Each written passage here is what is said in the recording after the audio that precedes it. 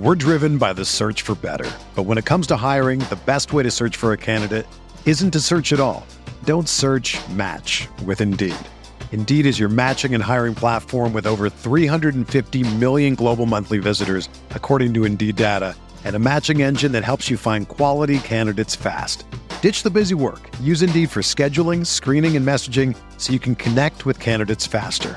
Leveraging over 140 million qualifications and preferences every day, Indeed's matching engine is constantly learning from your preferences, so the more you use Indeed, the better it gets. Join more than 3.5 million businesses worldwide that use Indeed to hire great talent fast. And listeners of this show will get a $75 sponsored job credit to get your jobs more visibility at Indeed.com/Blue Wire. Just go to Indeed.com/Blue Wire right now and support our show by saying that you heard about Indeed on this podcast. That's Indeed.com/Blue Wire. Terms and conditions apply. Need to hire? You need Indeed. This podcast episode is brought to you by Coors Light. These days, everything is go, go, go. It's nonstop hustle all the time. Work, friends, family expect you to be on 24/7. Well, sometimes you just need to reach for a Coors Light because it's made to chill. Coors Light is cold lagered, cold filtered, and cold packaged. It's as crisp and refreshing as the Colorado Rockies. It is literally made to chill. Coors Light is the one I choose when I need to unwind. So when you want to hit reset, reach for the beer that's made to chill. Get Coors Light in the new look delivered straight to your door with Drizzly or Instacart. Celebrate responsibly. Coors Brewing Company, Golden, Colorado. Pele leaned in and said something to Freddie. Don't let them change you. Keep working on what makes you different and what makes you special. It was great advice, but it caused me some problems. But what could change Freddie Adu? Soccer is going to explode, and it's going to be around this kid. We're the Beatles. Everywhere we went, it was the Freddie Show. And with that came the expectation, and with that came the pressure. New episodes of American Prodigy drop Tuesdays from Blue Wire Podcasts. Blue Wire. Welcome back. This is the Big Blue Banter New York Giants football podcast. I'm Dan Schneier, joined as always by my co-host Nick Filato. And today we got a little special show for you, Bruin. In an already recorded interview, we have two-time Giants Super Bowl champion Osi Umenyiora joining the show to talk a little 2020 Giants with us. Let us know if our praise for Patrick Graham is warranted. And then talk a little bit about his playing career with the New York Giants, reminiscing on some great moments, the relationship with Coach Coughlin, little talk about Eli Manning, and a lot more. So we have this special show coming to you. We will not waste your time with any more further ado, so let's jump right into it now. Welcoming in two-time Super Bowl champion, two-time Pro Bowl, and two-time All-Pro defensive end and Giants Ring of Honor inductee, Osi Umenyiora, to the Big Blue Banter podcast. Osi, it was a tough Sunday for Giants faithful, and Nick and I are both just getting through this all-22 coaches film now. And let me tell you, it's quite a slog. But how are you doing today in hopefully sunny London? Oh, man, London is the opposite of sunny, but, I'm doing okay, man. I'm happy to be on here.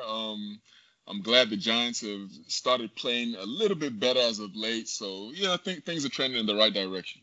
Osi, we would like to talk a little Giants now with you and Giants in the past. So let's start with the now, as the Giants remain playoff hopefuls and alive in the NFC East division right now. So listeners of our show and those who have studied the tape have just about deified first-year defensive coordinator Patrick Graham, and we can't really blame them.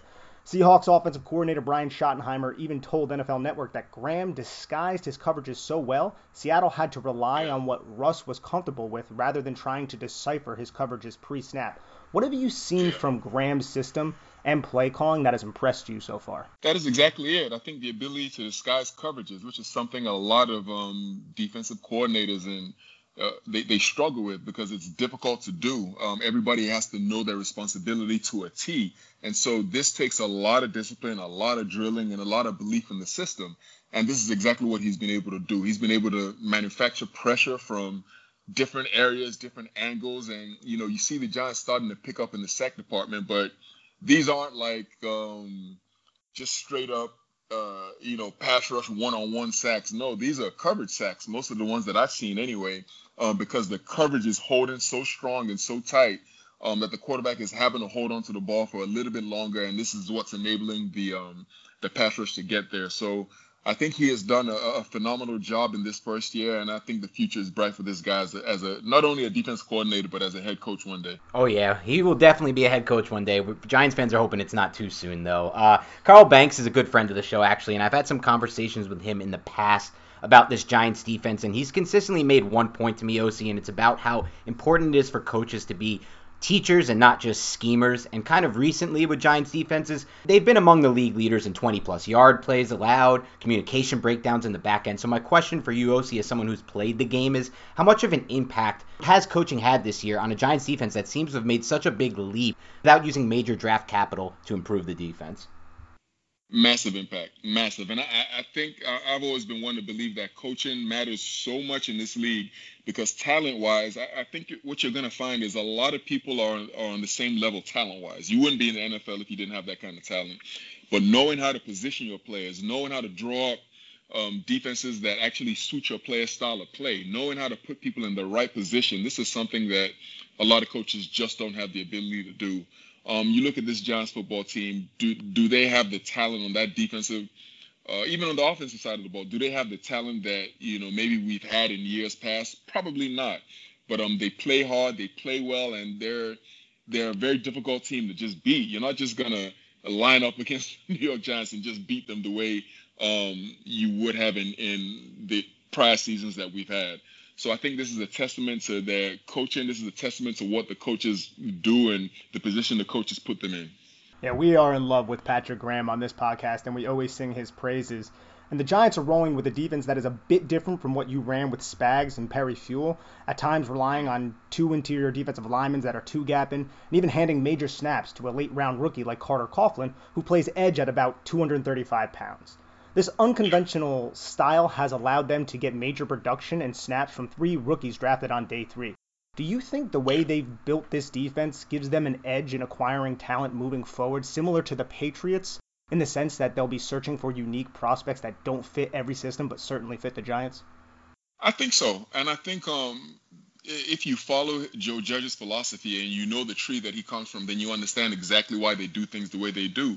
The New England Patriots, well, aside from a couple of years where they just had a tremendous amount of talent, it has never really been about the talent that they have. It's always been about the scheme and the things that they do and the pieces that they find to fit into the scheme that they're trying to run. And I think it's the exact same thing here.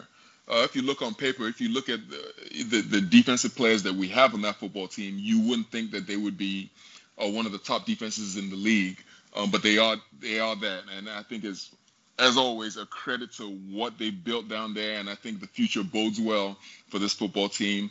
You can never say, oh, I don't want talents. I mean, obviously you want good football players, and I think they're going to find better football players, and that's only going to make the scheme even better than it is right now.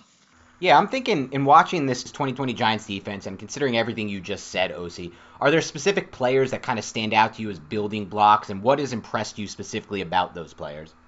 Well, for me, everything that I've seen is mostly in the secondary. I think what I've seen out of Bradbury, that's just a phenomenal what he's been able to do. Ryan also has been phenomenal. Blake Martinez has been phenomenal.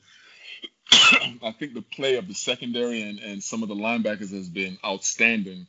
I think the defensive line, they're doing their job. They're doing what they're being asked to do. They're doing what's required of them.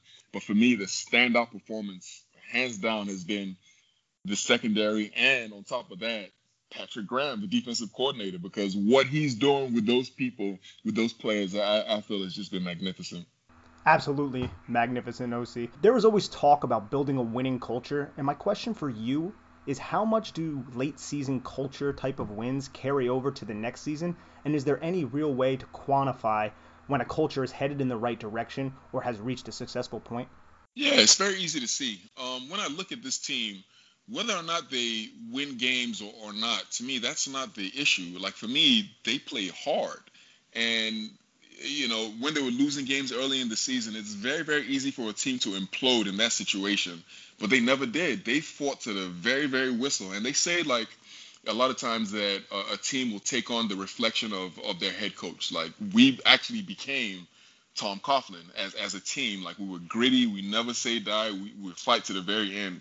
And you see the exact same thing with this team and Joe Judge. And so I think this is going to carry over well in the future, simply because of, they're going to take on the personality of Joe Judge, and he has shown that this is what he is, this is what he's about, and as long as he's the head coach, the team is going to play that way.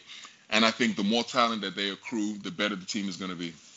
And that's great. That's music to Giants fans' ears, OC. And I want to ask you actually a question that I think would be great to get a defensive player's perspective on. So with Jason Garrett as the Giants' offensive coordinator, the Giants have run a lot of quick game concepts with curls and stick routes and that kind of spacing routes with the curls. The idea is basically to string together multiple first downs, control the clock, and sometimes it's at the expense of creating chunk yardage plays. But with Kevin Gilbride in that run and shoot offense, in a lot of ways it was the opposite of this. So in your mind, which style of offense puts more pressure on the defense?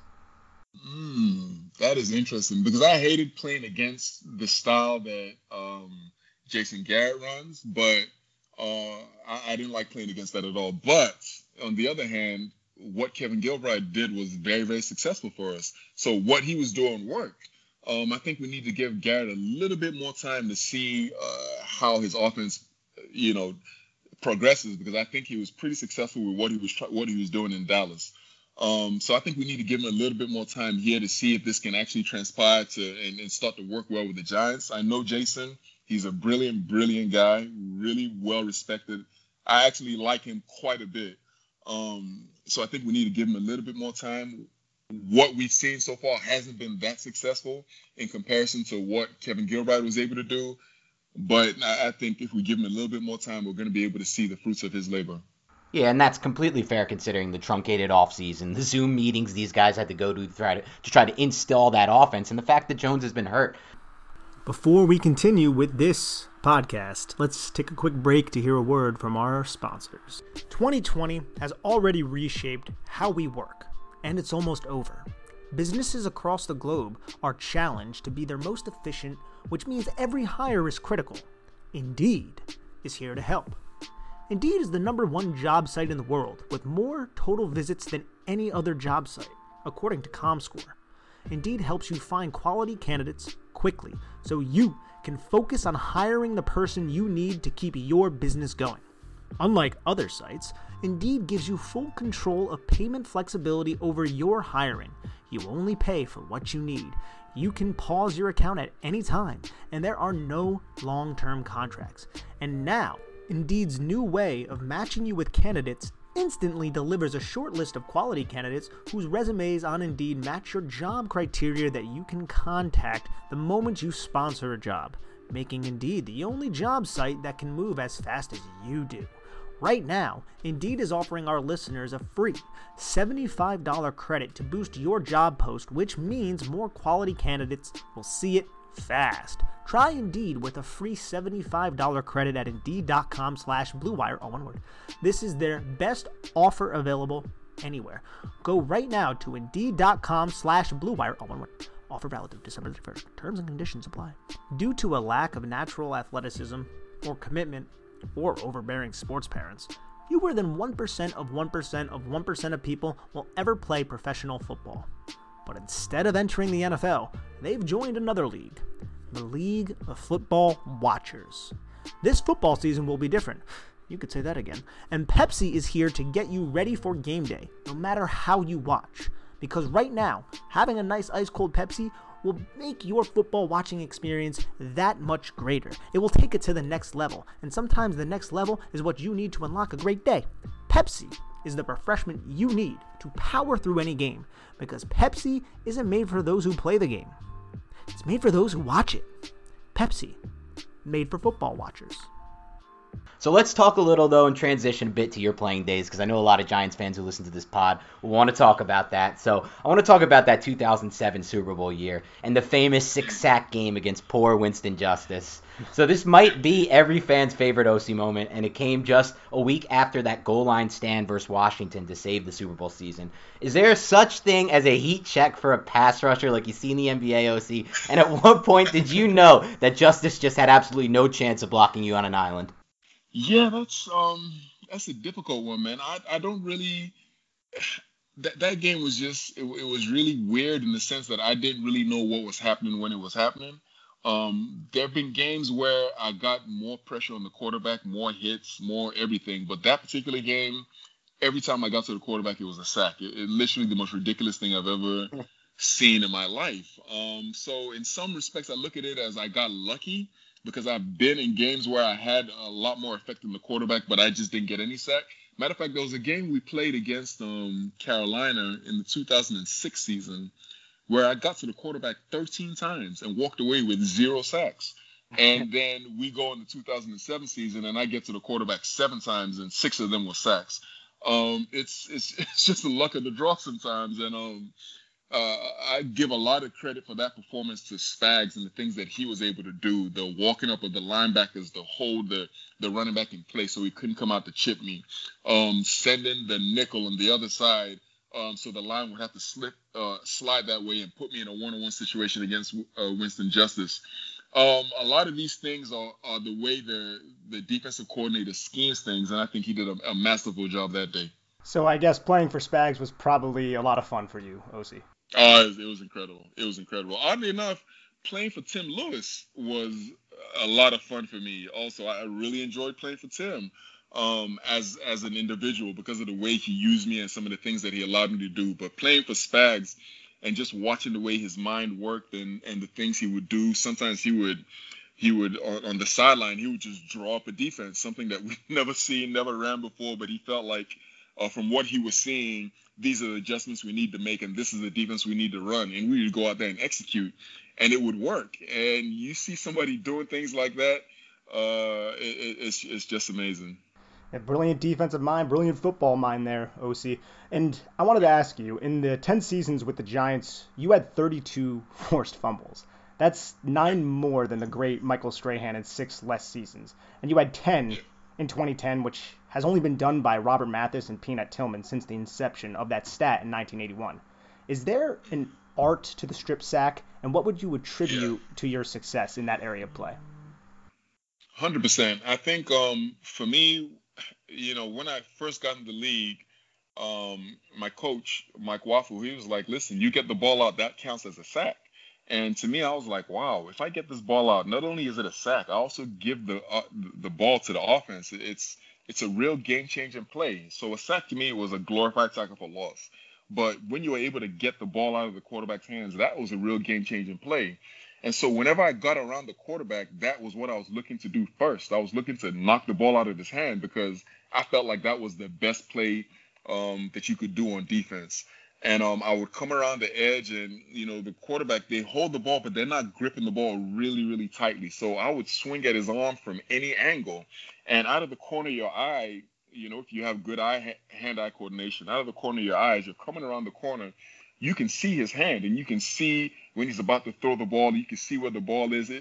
It's really, really a split-second decision. And you have to make that decision right when you come around the corner. And I made this a conscious habit of mine to do that, and I think more people should do that right now.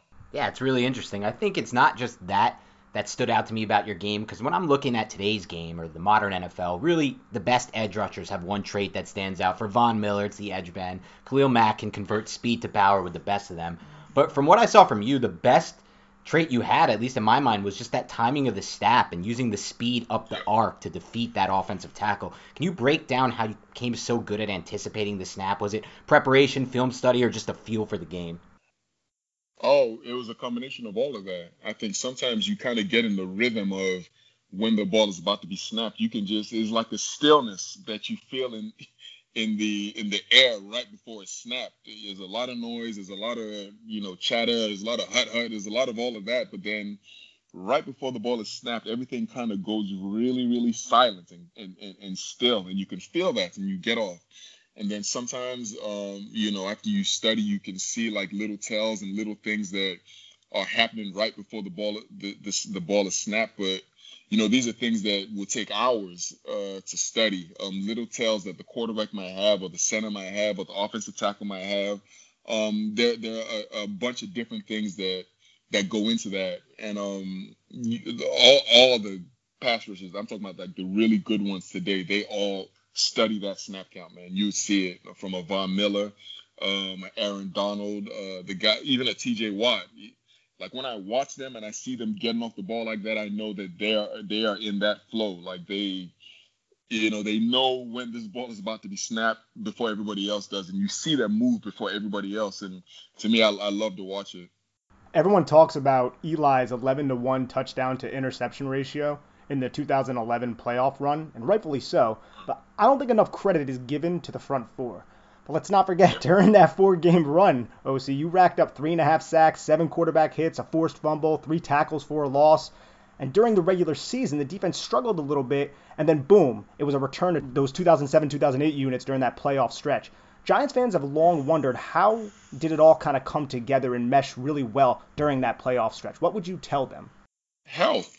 I think obviously I missed the first couple of games of the season, and then, I came back, and then Tuck got injured, and then, he kind of came back. But I think towards the end of the season, as a defensive line, we were all finally on the football field at the same time together. And when you have that kind of talent, Justin Tuck, Pierre Paul, myself, Kiwanuka, Tollison, Canty, all these guys, when you have that kind of talent on the field, healthy at the same time, only bad things are going to happen for the offense. And I think the only thing that I can point to is the fact that we all got healthy towards the end, and we were all on the field for that run. Yeah, I mean, that makes a lot of sense, Osi. And speaking of that run, in both the Super Bowls, the Giants' front four pretty much had their way with arguably the greatest offensive line coach in our perspective in the modern era, in New England's Dante Scarnecchia. So my question for you is, was there anything schematically that you guys did with Spags or Fuel to kind of beat that offensive line? Is there a secret sauce that's been kept under the wraps all these years? No, not necessarily. I mean, he is a great offensive line coach. There's no question about that, but he didn't have no pads on. He couldn't come out there and play for him. And so that was our mentality. We felt like we were physically, better than them, and we were going to impose our will on them. And there was nothing he was going to be able to do to help them out because we had the better players. Against the New England Patriots, it was just a bad matchup for them. I think they have the advantage over so many people because of the way they play in their scheme. But once they play the Giants, because of what we do well, and us knowing that if we're going to win the game, it's going to come down to us, we had to impose our will. And so we went into all those games with that mindset. I think a lot of people forget we beat the Patriots earlier in that year too. Like 3 out of 4 times we played the Patriots, we beat them. So it wasn't just like a one-off thing. We just, styles make fights, as they like to say, and it was just a bad matchup for the New England Patriots. And it was to the benefit of all of us Giants fans. Thank you for that, OC. Yep. I wanted to touch a little on your journey to the NFL. Despite racking up 15 sacks, the second most in Division I in 2002, you didn't get a combine invite, and probably arguably the biggest combine snub in NFL history. Did you have any idea the Giants were going to grab you in the second round? Or did you have a team in mind that may draft you, like a team that you spent a lot of time with pre-draft? No, I didn't. I thought I was going to go on day 2, actually. So during the draft, when I was watching, I was at home by myself, just sitting there. I told all my family that I wasn't going until the next day. And so when they called me, I was extremely surprised. I was just laying there in my pajamas. It was really strange. But I had spent quite a bit of time with the Giants. The scout had come to see me, and then after my pro day, when I put up the numbers that I put up, I had to go see like 15 or 16 different teams. So I went on like a countrywide tour going to visit all the different teams. And the Giants were the last team that, I went to go see. And, so I remember all the conversations that I had with them. I remember them giving me their test. And, I remember seeing Denny Marson at the time, who was the defensive line coach, and, having conversations with him. And I knew he liked me quite a bit, but I never expected I was going to go in the second round. I can't even tell you that lie. Yeah, I mean, listen, it was awesome, and every Giants fan is happy they made that call. They would like a few more of those calls on the edge, guys, moving forward. But I got a question for you as far as the Giants go. Giants fans are kind of searching for that moment right now when they'll know Daniel Jones is the guy who can get them another Lombardi. And it's fair to say it hasn't happened yet. That's okay. But my question for you is, did you specifically have that moment with Eli Manning? Can you remember one? I think with Eli, the first time I actually noticed that this guy was like the guy, I think it was maybe 2005, we were playing against Denver. And it was a game we were losing, and then he brought us back in that game. And I remember thinking, wow, this is a really special football player, man. His composure, and then you would just see it time after time after time again, man. He was a really good football player, really smart, really intelligent, and nothing rattled this guy. And so the first time I would say that I actually noticed it had to have been that Denver game back in 2005. And I remember that game vividly, OC. There was actually a play in that game on third down where OC pulled a Russell Wilson and spun out of the pocket. Where Eli pulled an Russell Wilson spun out of the pocket and hit a comeback route at the sticks to keep that drive alive. It was special. And speaking of the coach at that time, Coach Tom Coughlin, OC, ran a pretty tight ship, kind of like what we're seeing right now from Coach Joe Judge a little bit. I want to ask you, can you talk about your relationship with Coach Coughlin, how it evolved, and if you have a favorite memory that you have with Coach Coughlin? Coughlin was, the thing about him is he was himself from beginning to the end. I think there's a lot of talk about how he evolved and how he became looser and how he became like a player's coach. I didn't see any of that, man. Coughlin he was a tough guy. And my relationship with him was always good because I never really challenged his authority. For him, it was, we want you to be here 5 minutes early. I was there 5 minutes early. It wasn't a difficult thing that he was asking me to do. We want you to practice hard. I was accustomed to practicing hard because I came from Troy and we would practice hard in like 90-degree weather. It was tough. And so me coming in there, I didn't really understand I didn't know any different. And so our relationship was pretty much always good. I never really had a problem with him. I didn't have a problem with his rules. To me, they were really simple to abide by because I respect authority. So me and his relationship was good from beginning to end. I saw Coughlin out here, I think it might have been last year. Either last year or 2 years ago, he came out here. He was with the Jaguars at the time, man, and we had a great conversation. And we maintain a good relationship to this day. He's a great man.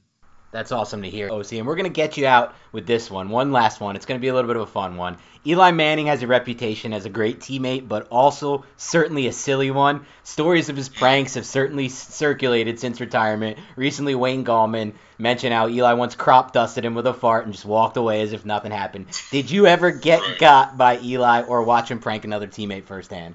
Yeah, I've seen Eli do some really wild things, man. But I don't think it's my place to call out some of the crazy things I've seen him do. But he's out there, man.